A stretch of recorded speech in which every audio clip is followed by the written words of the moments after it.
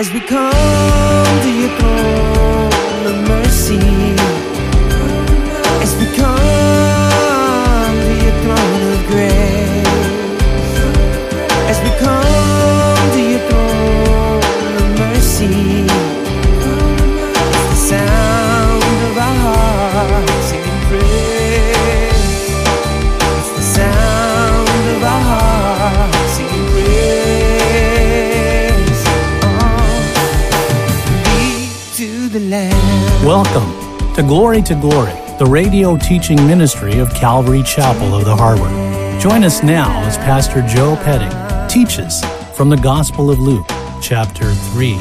If you can please turn with me to Luke chapter 3. We're going to be looking at verses 15 to 23. Luke chapter 3, verse 15. The title of our message this morning is real simple. It's Looking to Jesus. As believers, we have a tendency, I believe, at least I know in the past I've done this quite a bit, to take on the burdens of others, to kind of, get weighed down with their difficulties, to get weighed down with things that others are going through, and it could, weigh heavy on us. Sometimes we can even come under the oppression that they're under. But this morning, one of the things we're going to look at and be reminded of is we're not the Christ. We're not the Savior. We're not the ones that save people. We're not the ones that can deliver them. Only Jesus Christ can do that. And we need to be reminded, I believe, in this passage that we're not the Christ. We're the sinner saved by grace. And we need to bring our loved ones. We need to bring our friends. And we need to continually bring them to Jesus.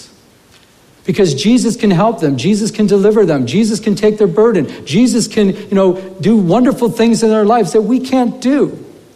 Or we can point them to Jesus. We can point them to the Word. But it's like, you can bring a horse to water, but you can't make the horse drink. And sometimes it can get very frustrating. I know, at least personally for me in ministry, you constantly bring people to the water. You bring them to the water of life, but they're not drinking. And then we take it on. So it's a wonderful reminder today as John the Baptist will tell the people, I'm not the Christ. I'm not the one. But he points to the one that is the Christ. So that, with a way of introduction to this wonderful passage, let's take a look at, again, Luke chapter 3, starting with verse 15. In verse 15 it says, Now as the people were in expectation, and all reasoned in their heart about John, whether he was the Christ or not. John answered, saying to all, I indeed baptize you with water, but one mightier than I is coming, whose sandal straps I'm not worthy to loose. He will baptize you with the Holy Spirit and fire.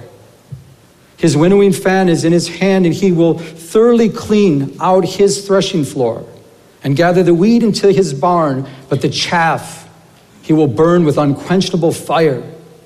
And with many other exhortations he preached to the people.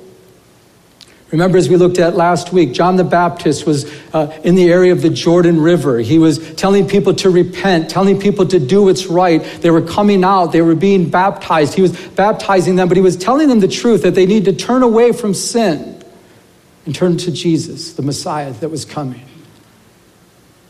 In other gospel accounts, we're told that people were confessing their sins. They were coming out and saying, I'm a sinner, I've done this wrong, and forgive me. And there was a great thing taking place in the midst of John the Baptist as multitudes were coming out. The Pharisees and the religious leaders were coming out to see what was going on. He was rebuking them, telling them, you're a bunch of snakes. And God was doing a wonderful work, as we looked at last week. But look again what it says in verse 15. It talks about the people were in expectation. The word expectation means we were waiting eagerly for the Lord to show up. They were wondering, if John's the one, and they were watching with excitement. Where's the Messiah? John the Baptist said, the Messiah is coming. The Messiah is coming. So they're all excited. They're looking for the Messiah. It's a great reminder for us. This is the first coming of Jesus Christ, but it's a great reminder for us as believers. We're to be watching for the Lord's coming. We're to be watching for the rapture of the church. The Lord to take us up to be with him. And the Bible makes it very clear. We're to live a life with expectancy, expecting the Lord to come at any time. Did you know that? That zeal and that excitement to live a life. And you know what it does? It keeps us holy. It keeps us pure, because if Jesus can come at any time, would you be doing the things that you do? Are there things in your life that you're doing that if Jesus came to take up the church, would that be an embarrassing moment for you? It keeps you holy. It keeps you pure when you realize at any time we're to live a life with expectancy. And we have to have that heart of expectancy, because one day, guys, this is all going to be over here on earth. And one day we're going to step into his full glory. We don't know what we're going to be like, but we know we're going to be like him one day. And we're going to see him as he is.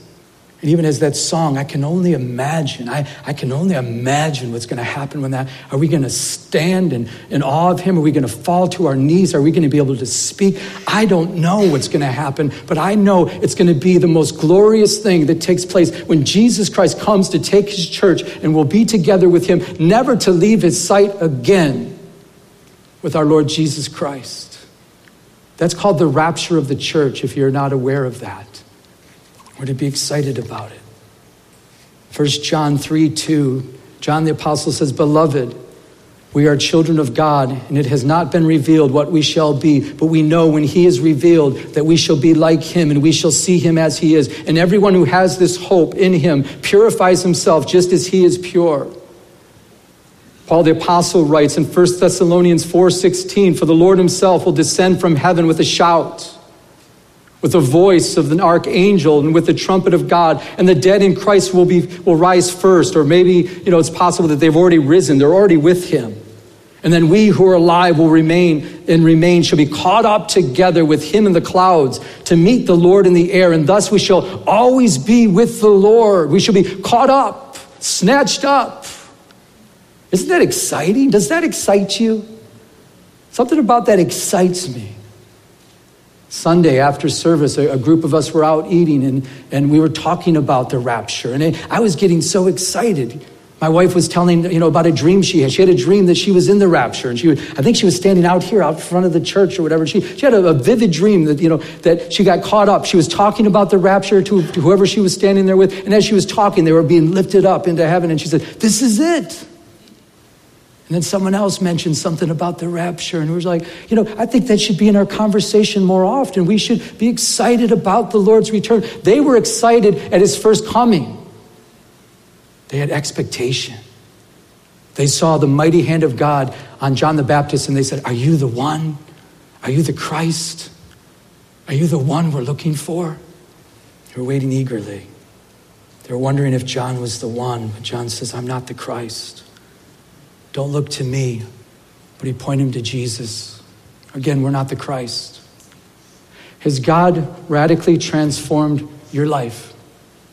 I'm asking you that question to answer yourself in your own heart. Has God radically transformed your life? Is he Christ? We have a transforming God. The people that met with Jesus, he transformed their very lives. He baptized them with the Holy Spirit, and he changed them. And I want to know, are we changed people? Are we just people that go to church? Are we just people that read the Bible? No, are we changed people by the power of the Holy Spirit? Did God change your life? And when he changes your life, you're so excited to tell other people about this changed life you have, and you bring people to Jesus. Some people say, "Wow, I want what you have," and they accept Christ, and they're changed before your eyes. But there's other people who say, "Well, okay, yeah, I think I want what you want, but I want everything else over here. Maybe I'll pray a prayer with you, but I really don't want to let go of this kind of stuff." And their life's not going to be transformed. And you're not the Christ. You're not able to change them. You're not able to make the changes in their life, because only the Christ can do that. And he will do that, he can do that, and he has the power to do that in every person that walks this earth. John says, "I'm not the Christ, but there's one much mightier than I. I'm not even worthy to unloose his sandal strap. I'm not even worthy to be the lowest of slaves in front of this man. This is the Messiah. This is the King of Kings. This is the Lord of Lords." Have you met the Messiah? Have you met Jesus Christ? Have you been changed by the power of God's Holy Spirit? God wants to change every person. I remember when my sister was saved, and I would watch her life, and she was radically changed, and her husband was radically changed, and they would approach me about Jesus, and I'd say, "Well, that's good for you." I was just like, "You keep your Jesus," because I wanted to do what I wanted to do. But one day I realized I needed the Christ. I needed the Messiah. I was the one that needed help. Are you there today? Do you know that you need help? Because let me introduce you to the Messiah, Jesus Christ. He's able to deliver. He's able to transform. He's able to help. He's able to do for you that you cannot do for yourself by his Holy Spirit. He wants to live inside of you, but you need to turn from sin. And you need to realize he's the Savior. He is the Christ. He will baptize you with the Holy Spirit and fire. John says, I can only baptize with water. I'm telling you guys to repent. I can only put you in the water, but there's one coming that's going to work supernaturally. He's going to baptize you with the Holy Spirit. The word baptism, this word here means to be immersed or totally submersed in. That's challenging. You have different people that, they talk about, the baptism of the Holy Spirit. They say, well, when you receive Christ, you're baptized with the Holy Spirit. There's, you're filled with the Spirit. That's just a one-time thing. I disagree. I believe through the book of Acts, we see men that were filled with the Holy Spirit, but then they called out to the Lord, and then the Lord baptized them again with the Holy Spirit, poured out his Spirit upon them. Are we continually filled with the Holy Spirit? Paul the Apostle told them, those in Ephesus, to be continually filled with the Holy Spirit. Be not drunk with wine, which is dissipation, but be filled. That word is continually filled with the Holy Spirit. We're not going to be able to walk a spiritual walk in this world without the empowerment of the Holy Spirit. We're not going to be able to do it. The kids, these youth that are in that other room, they need the power of God's Holy Spirit working in their lives to be transformed. It's not going to be programs. It's not going to be this different thing they need to go to. They need the power of the Holy Spirit continually working in their lives, just as we do. Jesus baptizes with the Holy Spirit. Do you notice it's Jesus? And with fire. I believe the fire is talking about judgment myself. Some say it's the fire of the Holy Spirit. Some say it's the fire of tongues. You have debates going on back and forth. But either way, he wants to baptize us in his Holy Spirit. He wants to continually fill us and give us the power that we need to walk the spiritual walk, because we need him day by day, hour by hour, minute by minute, don't we? Can I get an amen for that? Amen. We do. Let's read on. But Herod, the ruler, being rebuked by him, by John the Baptist, concerning Herodias, his brother Philip's wife, and for all the evils which Herod had done, also added this above all, that he shut John up in prison. John the Baptist was a bold man, and he rebuked Herod. This is Herod Antipas, because he married his brother Philip's wife Herodias. That was Herod's niece that he married. And it was wrong. And John the Baptist told him it was wrong. This is wrong. He was telling him the truth, and he was shut up in prison. I want to use this to say, sometimes, we'll go through difficult times. Sometimes we'll go through sufferings for doing what's right. Isn't that terrible when that happens? I find myself complaining to God sometimes when that happens. Like, Lord, I'm doing what's right. I'm doing what you called me to do. I'm doing exactly what you told me to do. Why am I going through this? I think of Saeed in Iran. Pastor Saeed, who is doing the Lord's work in Iran, and he's locked up in prison. I believe it's been over a year, around a year that he's been locked up in prison. For doing what? For doing what's right. They brought him to a different prison, I heard, and this one's a terrible place that they have him in. They say the prison that he's in now, that people disappear there. They just totally disappear. They can't find him after they go into this prison. And it's a terrible prison that he's in right now. For doing what? For doing what's right. And I just want to say that'll happen sometimes. So don't get discouraged when you're doing what's right and you go through difficult times and just it seems like it's like you're slammed. Sometimes it should be encouraging. Oh Lord, I must be doing what's right. Look at what's happening in my life. So he's locked up in prison. Verse 21, when all the people were baptized, it came to pass that Jesus also was baptized. And while he prayed, the heaven was open, and the Holy Spirit descended in bodily form like a dove upon him. And a voice came from heaven which said, "You are my beloved Son. In you I am well pleased." What a powerful moment there. Can you imagine being in that place? Can you imagine you're out there being baptized, and then Jesus himself comes walking up, and then he's being baptized by John the Baptist. He goes in the water. Before he goes in the water, he prays. The heavens open up, and the Holy Spirit comes down upon him like a dove. And then you hear a voice from heaven. This is my beloved Son in whom I'm well pleased. I mean, check that out. Would that be something to watch? Do you notice something in there, though? Do you notice the Trinity? Do you notice the Trinity? The Holy Spirit comes. Jesus Christ is standing there. God the Father is saying, this is my beloved Son. This is a difficult passage for those that deny the Trinity. How can you miss the Trinity here? I don't understand. If someone, still denies the Trinity and they say that it doesn't exist, after service, please come and see me, because we see it so clearly here. The Father, the Son, the Holy Spirit, the three in one, working right there before our eyes. But did you catch the part that says when Jesus prayed, the heaven was opened? No other account, no other gospel account points this out, but Luke points this out. We didn't even know Jesus prayed at the baptism. But somehow in the midst of it all, Jesus was there during the time of baptism. As he prayed, the heavens opened. Pictures, as he prayed, the heavens opened. As he was praying, the heavens opened. As he was there and he prayed to the Father. As that took place, as he was asking the Father to do something, to move, the clouds opened up, the heaven was opened up, and the Holy Spirit came upon him. As he prayed, the heavens were moved. When Jesus walked this earth, he communed with his Father to the same way that's available to us, and that way is prayer. The way that Jesus, when he walked this earth, the way he communed with the Heavenly Father was the same way we can commune with the Heavenly Father, and it's through prayer. Prayer. We can connect with the Father. We're able to commune. We're able to have direct access to heaven, direct access to God. That blows my mind sometimes. And when we go before him, it's not like, when you call a busy, company and they say, can you please hold? And they give you this extension, they give you that, that extension, and then finally they hang up on you and you have to call back.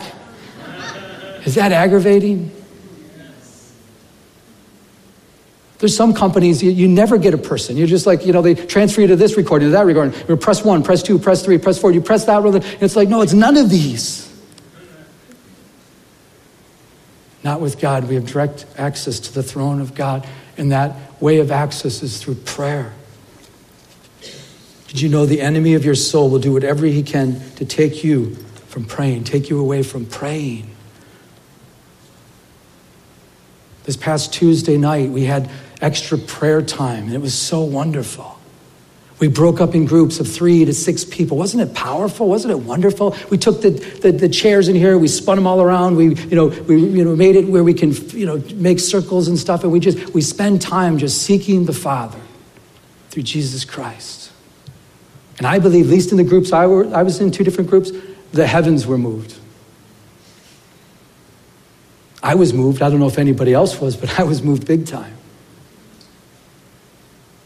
Prayer changes things, guys. The heaven itself is open when Jesus prayed. A while back, most of you know that my wife and I have been looking, to buy a home, and we've been, renting for around 4 years, and we've been looking at different homes, and we've been, going through all these different things. We had 2 different financial people that we were dealing with, and it was getting so frustrating. At one point, it was so frustrating with these financial people with what they wanted. It's like they ask for blood. They ask for just about everything. Then they call you back and they want more, and you're like, really? I'm serious. I mean, it was just like, it was getting, to a place I was overwhelmed. And I was like, I'm okay renting. I really, truly, I'm okay. I love this. Let's rent for life. Let's just keep this place. And my wife was like, no, I want to hang a picture when I want to hang a picture. If I want to paint a wall, I want to paint a wall. I'm saying, can you paint a box or something? Do something. And I felt like it was between a rock and a hard place. I was like, what do I do? And I was praying. I was crying out to God. I was like, what do I do? What do you want me to do? I want to rent. That's fine. It was bizarre. I don't put much weight in dreams, but I have to tell you something. That night, in the middle of my dream time, I had this vivid dream. And in my dream, all I saw, check this out. All I saw was just, vividly, 5. And then another 5. And then another 5. And it was just weird. It was just like, what in the world does that mean? So I woke up in the morning. I believe it was our day off, a Wednesday, and first thing in the morning, I tell my wife I had this strange dream. I don't even know what it is. 5, and then another 5. And then we're just brainstorming 5, number of grace. Yeah. Oh, good. God, give us grace. We need 5. We need 3 times the graces before, I don't know what it means. They were thinking, well, maybe, the price of a home, 5, maybe that's the number we're going to... We didn't know. We were kind of just wondering. We don't know. That morning, I just got done telling her, we're driving down the road. I get a phone call. A number comes up on my cell phone. Never seen the number before. Don't know who it is. Don't know. And I'm looking at it. And the last 4 numbers, there's 3 5s. 555. I thought, this is weird. I showed her my phone. I said, honey, that's just weird. I just got done telling you 555. And look, there's 555. And she says, well, why don't you pick it up? And I said, okay. So, and it was one of these financial guys. I didn't have that number. He called me on a different number before. It's the first time he called on that number. And for me, I just had a peace, I don't put much weight in dreams, but for me, I just had such a wonderful peace that it was okay to go with this guy. It's okay to pick him, and it's okay. It's like God was saying, I'm with this. And I'm like, Lord, are you sure it wasn't the moldy bread I had last night?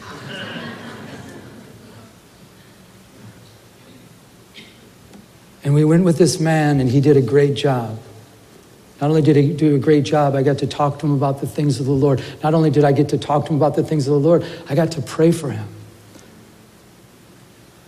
I got to spend much, much time with this man, and it was a wonderful time that I truly enjoyed.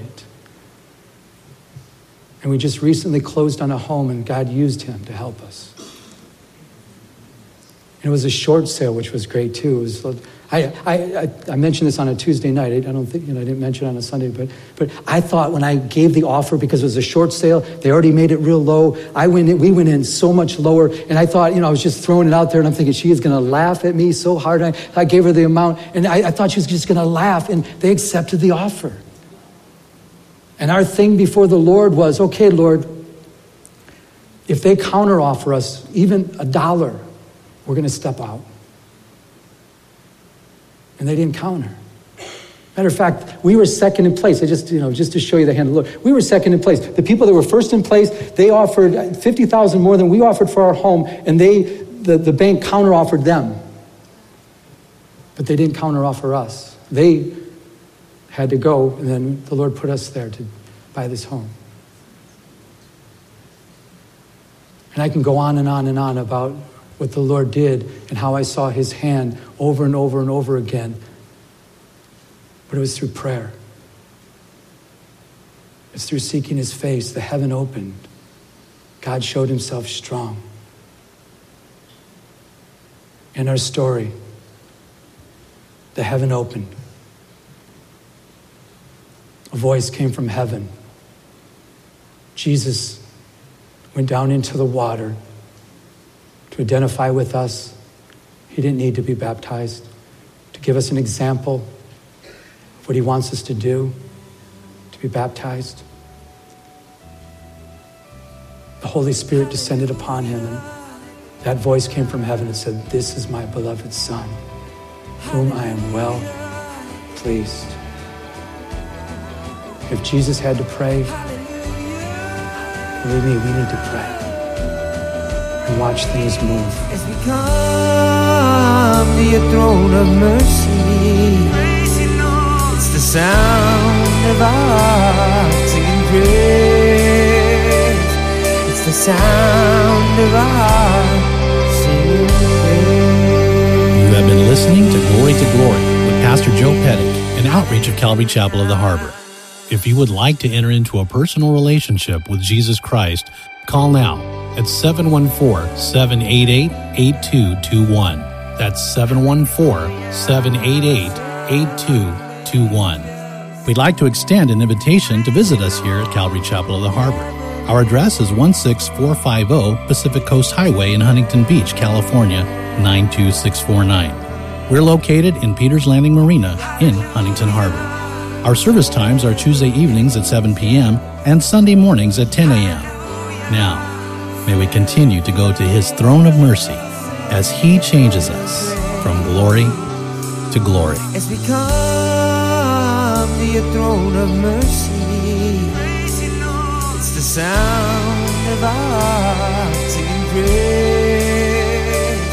It's the sound of our